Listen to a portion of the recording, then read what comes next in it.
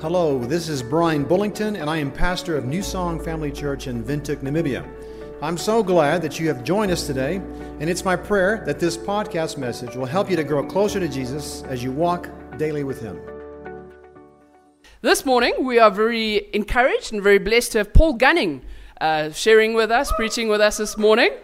For those of you who don't know Paul, he has been in our lives way before we even knew him. Okay, in the sense of, Brian and Dana and Paul and his family were all in Rundu. When? 95. So they were all together in Rundu, and so he has been part of this church family before we were even here. So we're very blessed. He's a lecturer at NETS. We love him, we love his family, and he's British. You might not pick that up, but we still love him. But we're very encouraged and very excited to have you. Thank you very much for being here, Paul.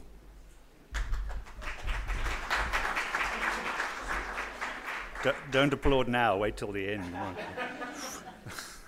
I'm Australian, and today is Australia Day, so yeah, I just grew up in the UK. I was born in Australia.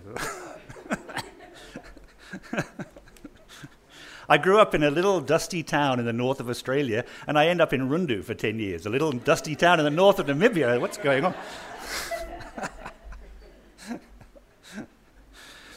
It's great to have the chance to share the word with you. As Sibylla has said, we've known the Bullingtons for a long time, and we enjoy being part of this church and being part of their ministry here, and it's great to have a chance to give back a little bit.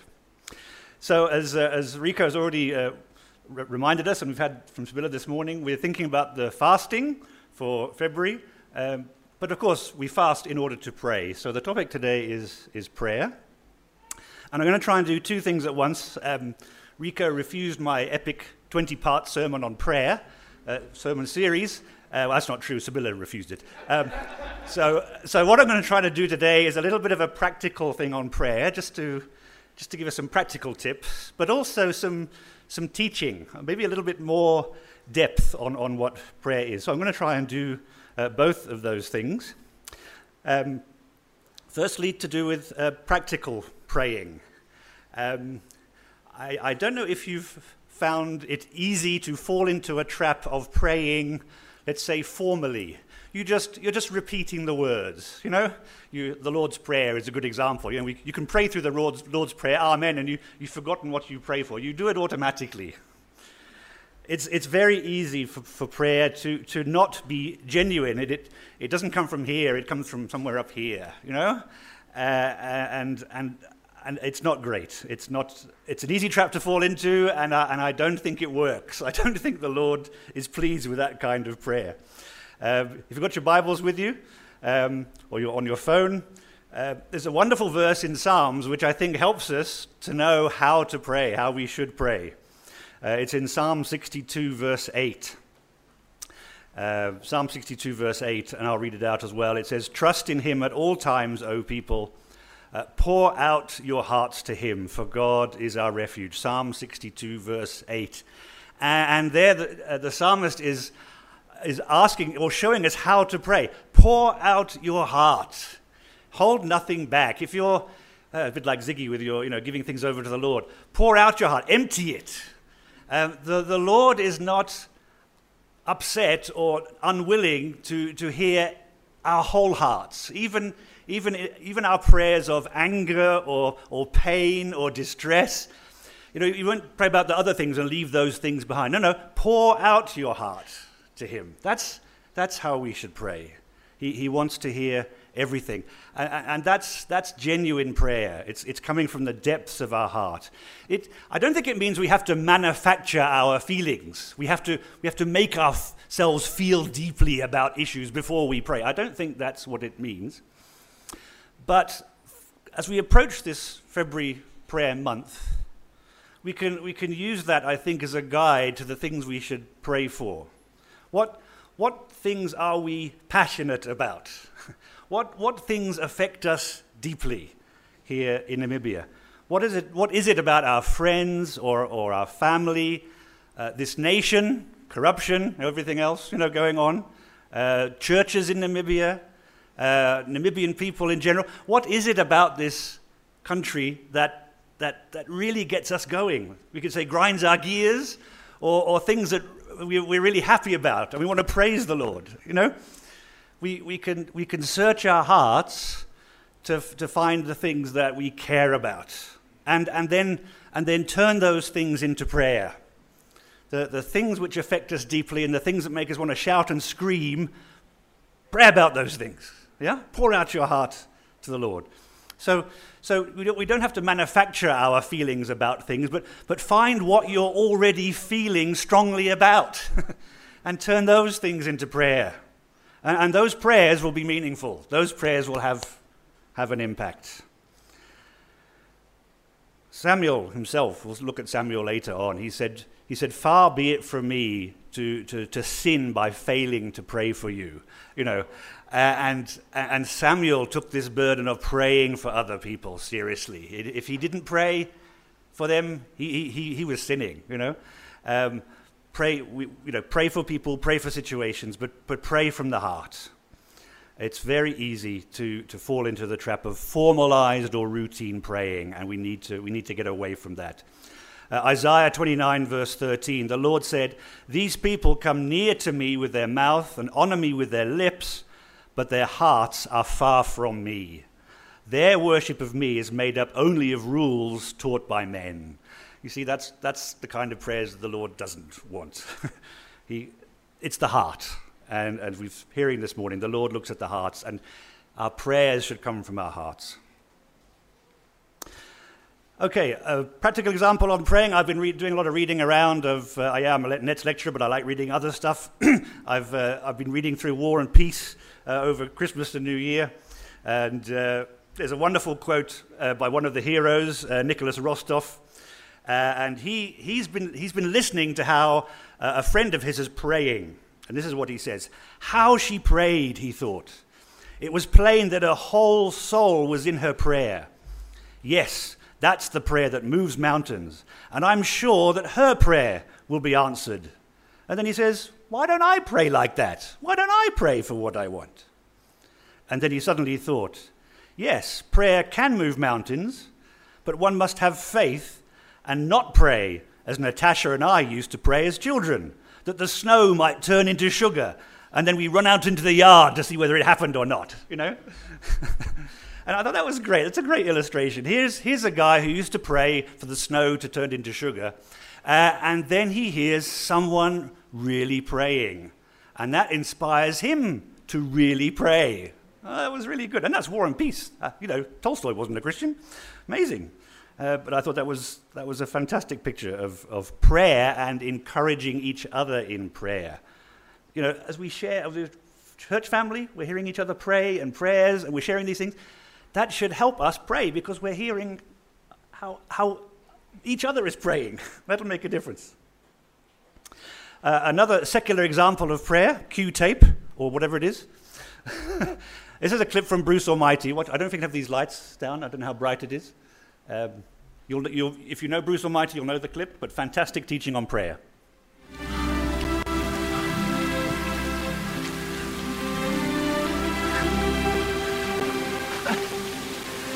You win!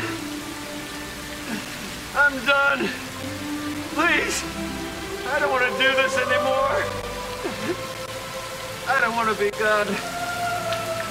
I want you to decide what's right for me. I surrender to your will!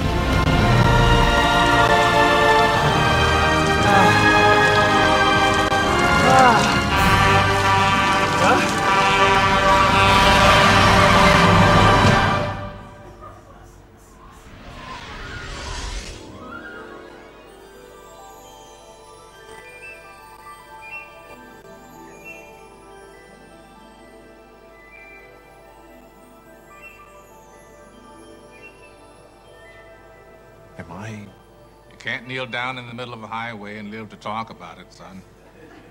But why? Why now? Bruce, you have the divine spark. You have the gift for bringing joy and laughter to the world. I know I created you. Quit bragging. See, that's what I'm talking about. That's the spark.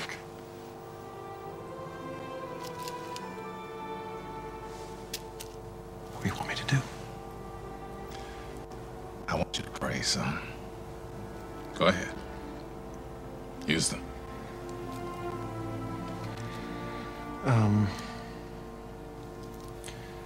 Lord, feed the hungry and bring peace to all of mankind. How's that? Great. If you want to be Miss America. Now, come on. What do you really care about?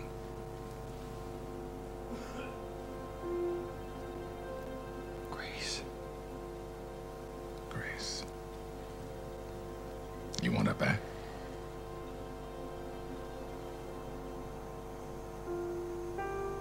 No.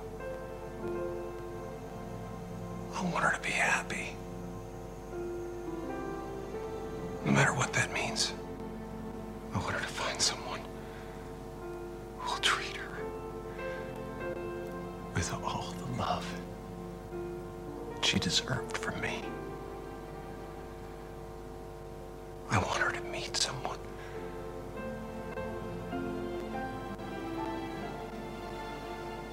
who'll see her always as I do now.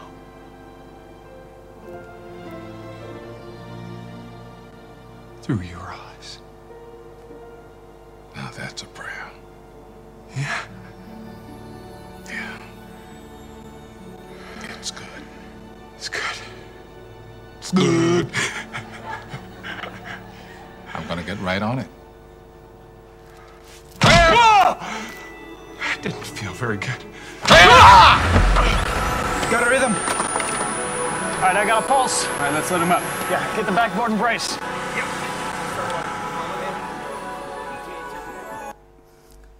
Thanks so much, technical team, for that.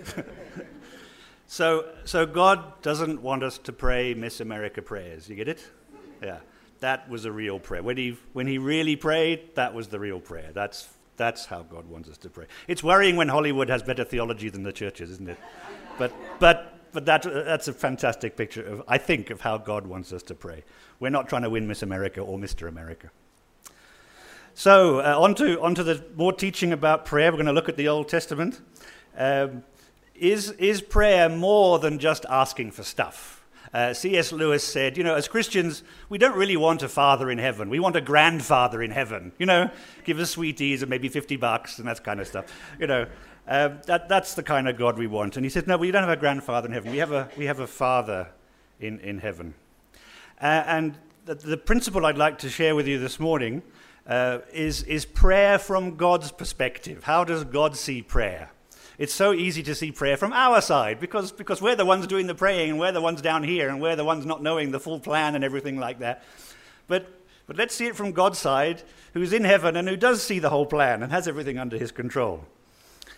How does prayer affect how does prayer affect God and moving his arm in the universe and making things happen and all this kind of stuff? What's going on? And we know that God is all-powerful. So, reminding us about God's creation. God is so powerful, he can say the word, and it happens. Let there be light. And there it was. That's our God. And that's what he can do. God can do stuff just by saying the word all on his own. He doesn't need us, and he doesn't need our prayers in that sense. Okay?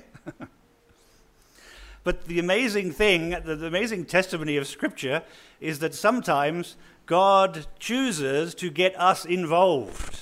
He could do something just by saying the word, but he often chooses not to, and he wants us to be involved in the process as well, and that's where prayer comes in. It's as if he is waiting in heaven for someone to pray before he will do something. Isn't that incredible? Is this fantasy? Is Gunning got off his head? Will Mike come up and remove him from nets because of speaking heresy in church? Well, let's check. Okay. Old Testament, not even the New Testament. This principle is in the Old Testament in a couple of places. But 1 Samuel, come to First Samuel, Chronicles, Kings, going backwards. If you get to Ruth, you've gone too far. And I'll teach as we go through it. I think that's the best way to do it. We're going to look at the whole chapter to look at the story, but we'll just make comments as we go through. So, context of 1 Samuel, following Judges. So, God's people have been in the Promised Land about 400 years up to this point. So we're approaching 1000 BC time-wise. And the previous 400 years, God's people have been in the Promised Land. God's taken them out of slavery in Egypt, and they've made an unholy mess, really, for 400 years. There's been very few successes. The context is terrible. What those movies with those 4 letters in them? What are those 4 letters that you get when you put the movie on and... So, somebody needs to fast for some movies, I think, over there. Yeah, was it SVNL? Yeah, PDFX or whatever it is. Yeah. The history of the Judges is SVN and L. It really is. It's terrible, okay? Like those movies you shouldn't be watching, and definitely not during February. And that's the context. And it's as if after 400 years of S, N, V, and L, God has decided to do something. This has got to finish. What's he going to do? What's going to happen? What's God going to do? He's got this problem. He's got to sort his people out. They've abandoned him. He needs to set everything straight again. And basically, he needs one last judge. We've had all the judges who've made an unholy mess so far. He needs one judge to set everything straight and bring it back to the good path again. The great thing the Scripture tells us is that when God wants to sort out a situation, he often sends just one person to sort it out. Isn't that great? God so loved the world that he didn't send a committee. Yeah, it's brilliant. So Jesus is the archetype of God sending one man to sort it out. And in the Old Testament, there's all kinds of heroes of faith. The one man, and in Judges, Deborah, one woman who is sent to sort out the situation. God chooses one person to make the difference.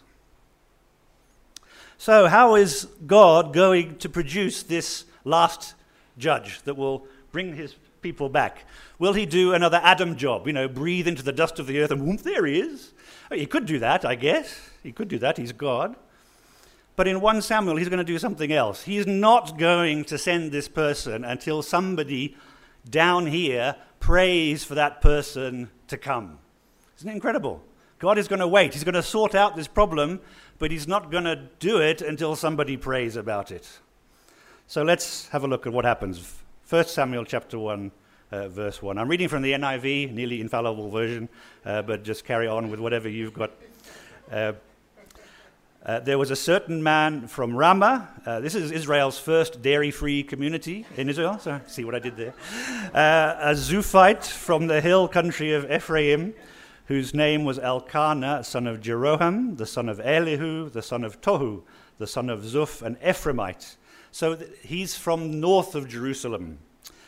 He had 2 wives. One was called Hannah and the other Peninnah. Peninnah had children, but Hannah had none. A quick word on polygamy. If you're scouring the Bible looking for commands against polygamy, you won't see them. There is no 11th commandment which says do not commit polygamy. Okay? It's not there. Okay? So how do we know that polygamy is wrong? Simply by looking at Genesis 2, okay? 1 man, 1 woman. And then through the rest of Scripture, each time you have a polygamous arrangement, it's a complete disaster. So that's true not just of polygamy in the Bible. There are many things in the Bible which we're meant to know that it's wrong.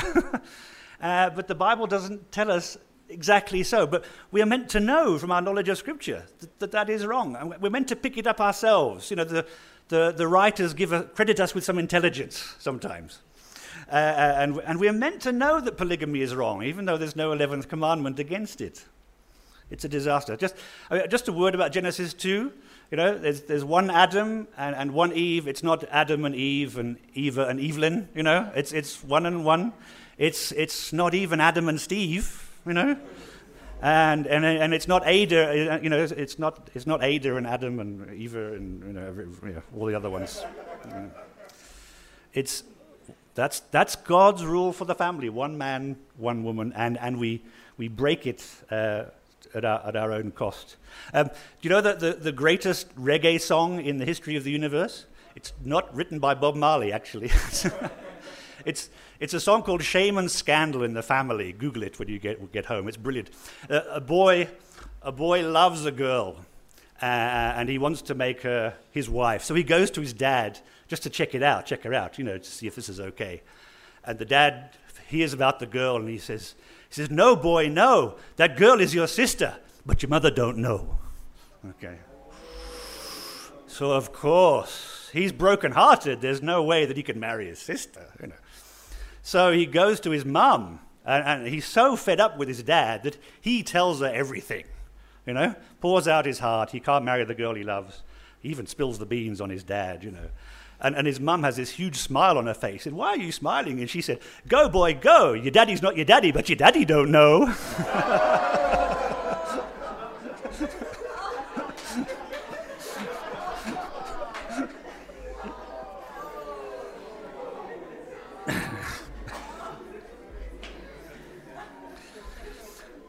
So God's laws are for our good. It's to avoid reggae song type situations. Okay? God is not a killjoy trying to restrict us with these laws and how to live. They're to help us and, you know, get away from this kind of chaos. Oh boy. Yeah, let's carry on. Verse 3. So this family, year after year, this man went up from his town, Ramah, to worship and sacrifice to the Lord Almighty at Shiloh, where Hophni and Phinehas, the two sons of Eli, were priests of the Lord. You'll notice that the tabernacle is not in Jerusalem yet. Okay? We're so used to thinking of the temple and the tabernacle being in Jerusalem. That only happened when David conquered the city of Jerusalem, and that's a few years away yet. Joshua 18 verse 1 gives us the background on that.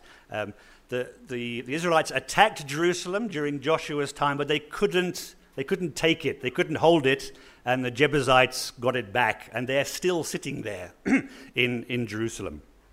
Excuse me. And so the temple is further north. Actually, if you've got a map, Jerusalem, and then a few kilometers north is Ramah, and then a few kilometers north of Ramah is Shiloh. So Elkanah and the family are going north to Shiloh to worship, not south to Jerusalem. So that's where they're going.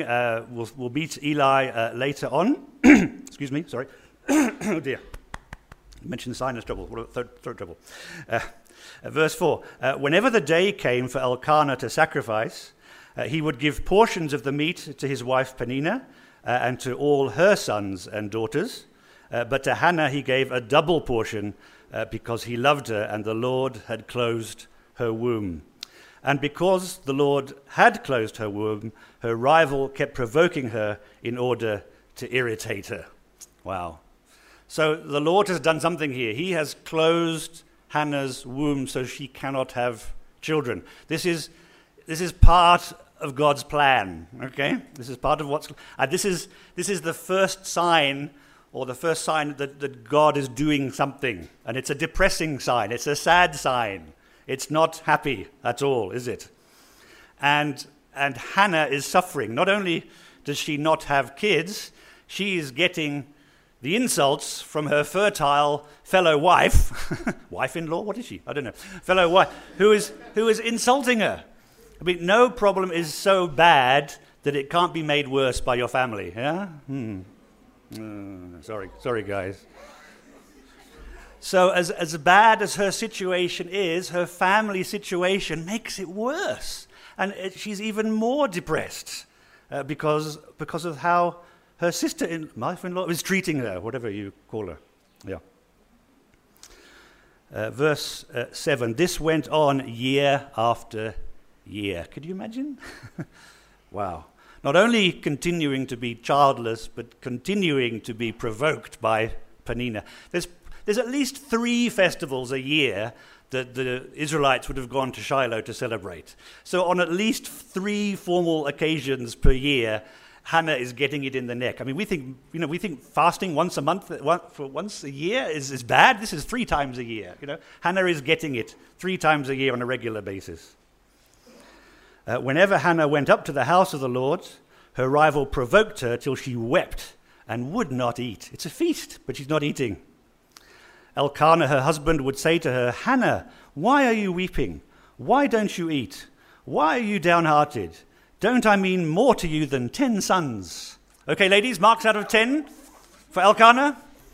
I think 0 minus 3 million, not very good, was it? Not very helpful. No. Okay, not very helpful. No problem is so bad that it can't be made worse by your spouse. Yeah? Okay. Sorry, married people. But isn't this a very human story? Poor old, are you feeling it for Hannah yet? Oh man, poor thing. Hannah, it's just getting worse and worse and worse for her. Verse 9. Once when they'd finished eating and drinking in Shiloh, Hannah stood up. Now Eli the priest was sitting on a chair by the doorpost of the Lord's temple. It's a tabernacle, it's a tent, but it's reached this sort of temple status, if you like. In bitterness of soul, Hannah wept much and prayed to the Lord. And she made a vow, saying, O Lord Almighty, if you will only look upon your servant's misery and remember me and not forget your servant, but give her a son, then I will give him to the Lord for all the days of his life, and no razor will ever be used on his head. As she kept on praying to the Lord, Eli observed her mouth. Hannah was praying in her heart, and her lips were moving, but her voice was not heard. Eli thought she was drunk, and said to her, How long will you keep on getting drunk? Get rid of your wine. No problem is so bad it can't be made worse by the pastor. Here she is in her distress, she's praying, and the pastor thinks she's drunk. Oh man, this gets worse and worse. But you can see what's happening. The normal conditions of life that should make things happy for Hannah, husband, children, everything like that, they're not there for her. In fact, in her family arrangements, it's the opposite. Her family are the ones who are causing her the pain and the problem. She can't turn to her family for comfort. It's her family that are hurting her. And finally, she gets to the point. Okay, let's go to the temple. Cheers.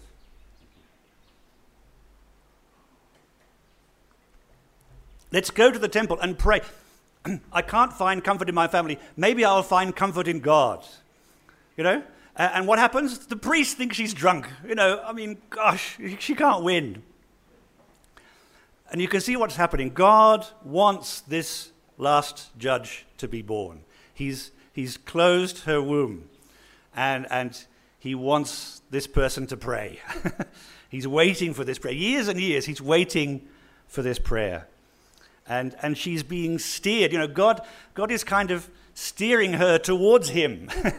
He's making her pray. I sometimes think, when all else fails, I pray. That kind of thinking, which is terrible. We shouldn't be like that, should it? We should pray first. Prayer should be the first item on our list of our to-do list of things to do, not the last.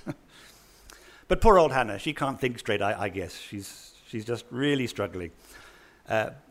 Finally, she's reached the place where she can pray. One thing, we're talking about the Bullingtons.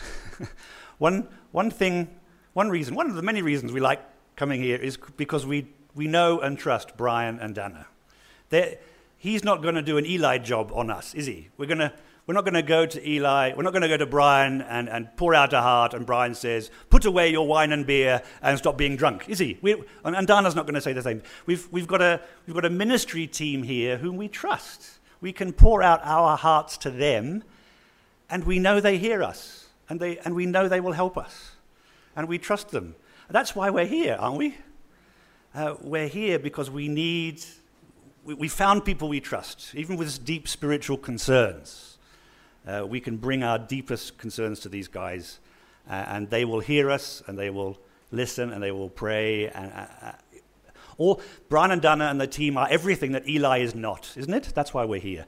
And bring in people. If a lot of Namibian churches, people in Namibian churches are hurting. Tell them that this place is a place of comfort and peace and restoration. There's a pastor they can trust.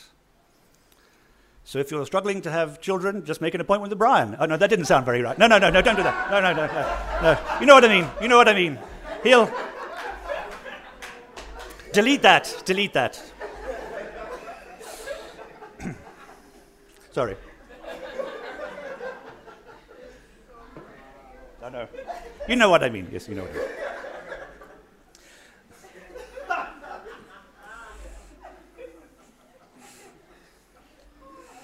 Okay, get serious. We're talking about God pursuing Hannah, hemming her in, bringing her to the point where she prays. And we're going to talk about C.S. Lewis. I love C.S. Lewis. We love C.S. Lewis. C.S. Lewis called God the Hound of Heaven. It was C.S. Lewis's own experience of God, how he grew up an atheist. Very much against God and very angry. He said, I was very angry at God and very angry at him for not existing, because I was an atheist. And slowly, God hemmed him in and pursued him over years and years until he got to the point where first he believed that God existed, and then he got to the point realizing that Jesus was God as well. And Tolkien, the writer of The Lord of the Rings, was actually the guy who brought C.S. Lewis to faith, to Christianity. It's an amazing story. Surprised by Joy is his spiritual biography. It's autobiography. It's fascinating. The Hound of Heaven is actually a poem written in the 19th century, but C.S. Lewis took that name and the title of the poem and used that to describe God. That was his experience of God. And that's what God is doing with Hannah. He's the Hound of Heaven, pursuing Hannah, hemming her in until she prays for the things that he wants to happen as well. Do you get it? That's prayer from God's side. God is not going to send this judge until someone on earth praise him into existence. And he's chosen Hannah, and he's closed her womb, and for years and years he's been gradually, a bit like the riverbed, becoming narrower and narrower, and she's reached the point where she's finally prayed. So let's have a look at this prayer. All the way back to verse 10. Let's look at Hannah's heart and soul. Verse 10, in bitterness of soul.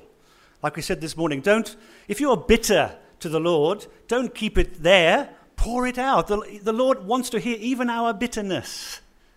Even if we're bitter because of our situation or what we think God is doing to us or allowed to happen, pour it out. Don't keep it back. I mean, God is still God is up for this. He's bigger than we are. He knows us. He knows what He's done to us, in a sense. He knows the situations which he's allowed to occur to us, and he knows how we're responding. And we do him a disservice if we keep it back and think that God doesn't want to hear, because God put us there. And Hannah is praying in the bitterness of her soul, and we shouldn't let bitterness of soul stop our praying. Look at 15 and 16, after the accusation of drunkenness. Not so, my Lord, I'm not drunk, Hannah replied. I'm a woman who is deeply troubled. I've not been drinking wine or beer. I was pouring out my soul to the Lord. Do not take your servant for a wicked woman. I have been praying here out of my great anguish and grief. Do you get the passion in there? She's bitterness, anguish, grief, pouring out her soul. She's she's reached the point where all she's got left is pouring everything out to the Lord. There's nothing else she can do. God has brought her to the point, the very point of bringing it all up, disgorging the soul to the Lord. That's real. It's real prayer because it's real person. It's real Hannah. Hannah could have prayed nice Miss Israel prayers at Shiloh, at the temple, couldn't she? Lord, feed all the Israelites, and da-da-da. No, she's going to pray a real prayer now, and the Lord is going to hear. Look at the vow in verse 11. Back to verse 11. She made a vow saying, O Lord Almighty, if you will only look upon your servant's misery and remember me and not forget your servant. In other words, do something. Not forget your servant, but give her a son, then I will give him to the Lord for all the days of his life. Ziggy, the testimony was great. Give it back to the Lord, and then it will come to life. Give him to the Lord for all the days of his life, and no razor will ever be used on his head. And it's as if the Lord in heaven, there's a little sign going, bingo! Those are the words that the Lord has wanted to hear all these years. That's the purpose fulfilled of all that's happening so far. God is going to send the last super judge to set things straight. But he can't do it until somebody prays, and verse 11 is the prayer.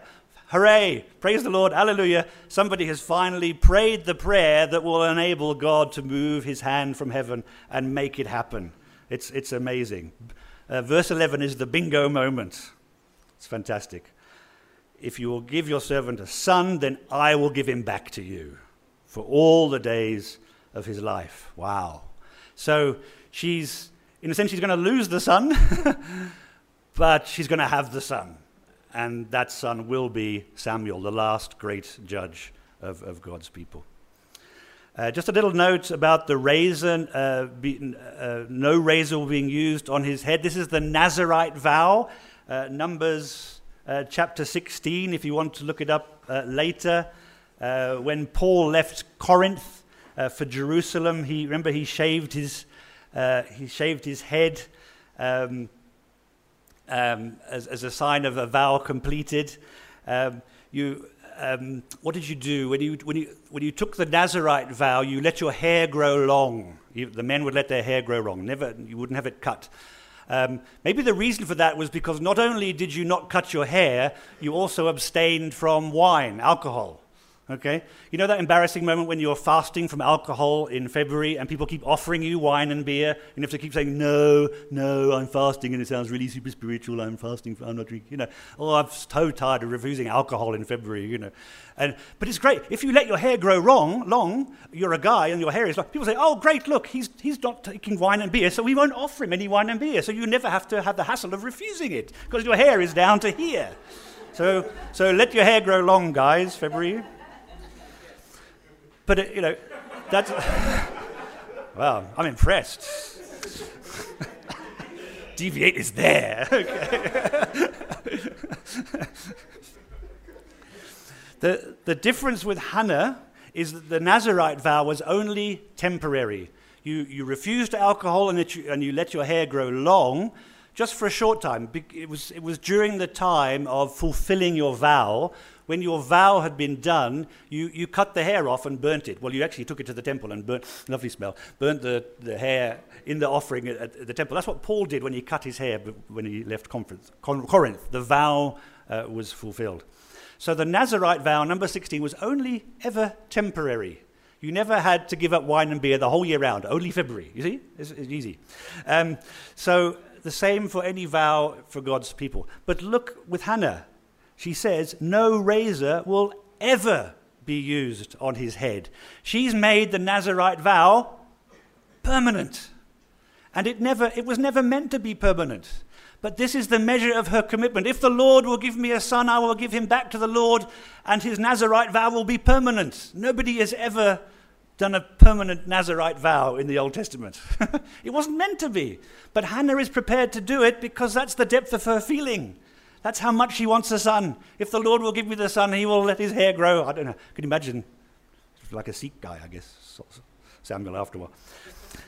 So his temporary, for Samuel, his temporary vow will be permanent. That's amazing. That's a sign of her commitment to God. You hear about Samson? Delilah was always trying to give him a haircut, and this kind of stuff. Because he also took the Nazirite vow. If you read back through Judges, you'll see his parents offered him to the Lord and had a similar kind of vow. Sorry, I'm going to lose my page. And it's just a little aside. I always love it. You got to picture in your mind Samson. Just picture him, And I bet you got a picture of a kind of Dwayne the Rock Johnson, haven't you? This is Samson, This is this huge guy. But that's crazy. It's not. Because people kept asking, Delilah kept saying, what is the secret of your strength? Well, I don't know. If it was built like the Rock, it would be no secret. So Samson was just an ordinary guy like me. What is the secret of your great strength, Paul Godding? So he wasn't this huge guy. He was just a little guy. But because he took the vow, the Lord gave him this superhuman strength. What happened when Delilah gave him a haircut? Couldn't do anything. Okay?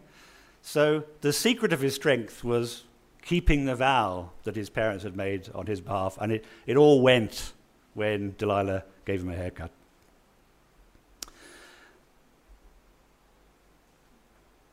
So this is the how and the why of prayer. This is what is going on when we come to God in prayer. I think any day of the year, but looking forward to February. and how are we going to pray in February? What's God going to do? What is God planning in heaven for this church, for the people here, for this city, for this nation? What are the prayers that he's wanting from us before he will move his hand in our church or families or city or country? I don't know. But maybe there are things that God is waiting to do until we pray. And let's have this view of prayer for this February. And not just this February, but the whole forever. But especially this February. In our prayer, we are not just asking God for stuff. Ziggy spoke a couple of weeks ago, praying in Jesus' name, according to the Lord's will. Remember that? Pray for these things in my name and you will have them, And those other guys who were prophesying in Jesus' name and casting out demons in Jesus' name and doing all these things in Jesus' name, but Jesus never knew them. Because it's praying in Jesus' name is more than just saying in Jesus' name. Praying in Jesus' name means praying according to God's will. How do I know what God's will is? Well, what do you feel strongly about? Hannah prayed from the depths of her soul, and that was exactly what the Lord's will was as well. She didn't approach God and say, Lord, what is your will? She just prayed out of the bitterness of soul. And that was the prayer that the Lord wanted to hear. You see, the Lord will, if we're willing, if we are willing to be co-workers with God, the Lord will work in our lives so that we get to know what his will is. And our feelings and our concerns align with his. As we're doing the Bible reading plan. As we get into Scripture, we begin to discover God's heart. We begin to discover what the Lord thinks about his world and his church. And we begin to know what God's will is in a particular situation because it's written down for us. We get to know it better. Now, it doesn't happen overnight. This is part of Christian growth and discipleship and maturity. But, we get into Scripture so that we can understand God's character and attitude, and we begin to know. We can pray because we begin to know what God's attitude and response to the problem will be. Do you see what I mean? It happens. Our wills gradually come closer to God's will, just through reading God's word and getting to know him. It happens. It's not overnight, but it happens. And we can pray in Jesus' name because we do begin to get more of an idea of what God's will really is in these particular situations. So I was trying to find a picture for this. This picture of God's will in heaven and our prayers on earth and this partnership, this co-working with God in prayer, praying according to the Lord's will. And of course, C.S. Lewis was the answer. This is actually from the book, his Narnia stories, the book Silver Chair. And it's the boy and the girl, they're not brother and sister or anything, just friends at school. Her name is Jill, and his name is Scrub.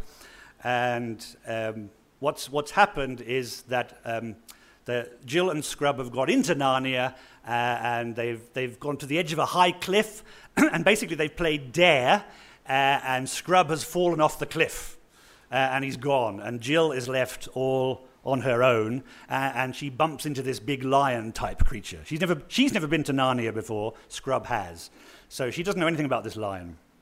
So the dialogue is going from here. So Aslan and Jill were talking together, and the lion says to Jill, Scrub is safe, even though he's fallen off a cliff, read the story, but your task, Jill, will be all the harder because of what you've done. Please, sir, what task, sir? Said Jill.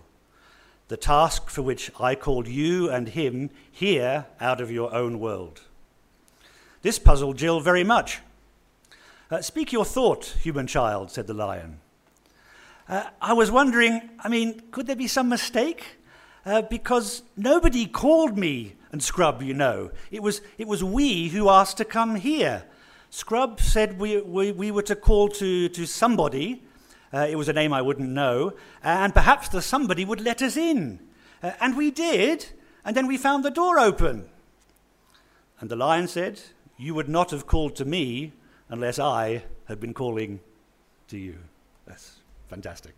But there's that picture of prayer and God's will. It's fantastic. Does it sound harsh? Does it sound that God is using us somehow? Was he using Hannah when he closed her womb to make her pray? Now, if you and I did that, it would be using people, but God is God, you know? We mentioned the Lord's Prayer at the start, how easy it is to pray the Lord's Prayer without thinking. But you know in the Lord's Prayer, you know how it begins? Your will be done. Your kingdom come.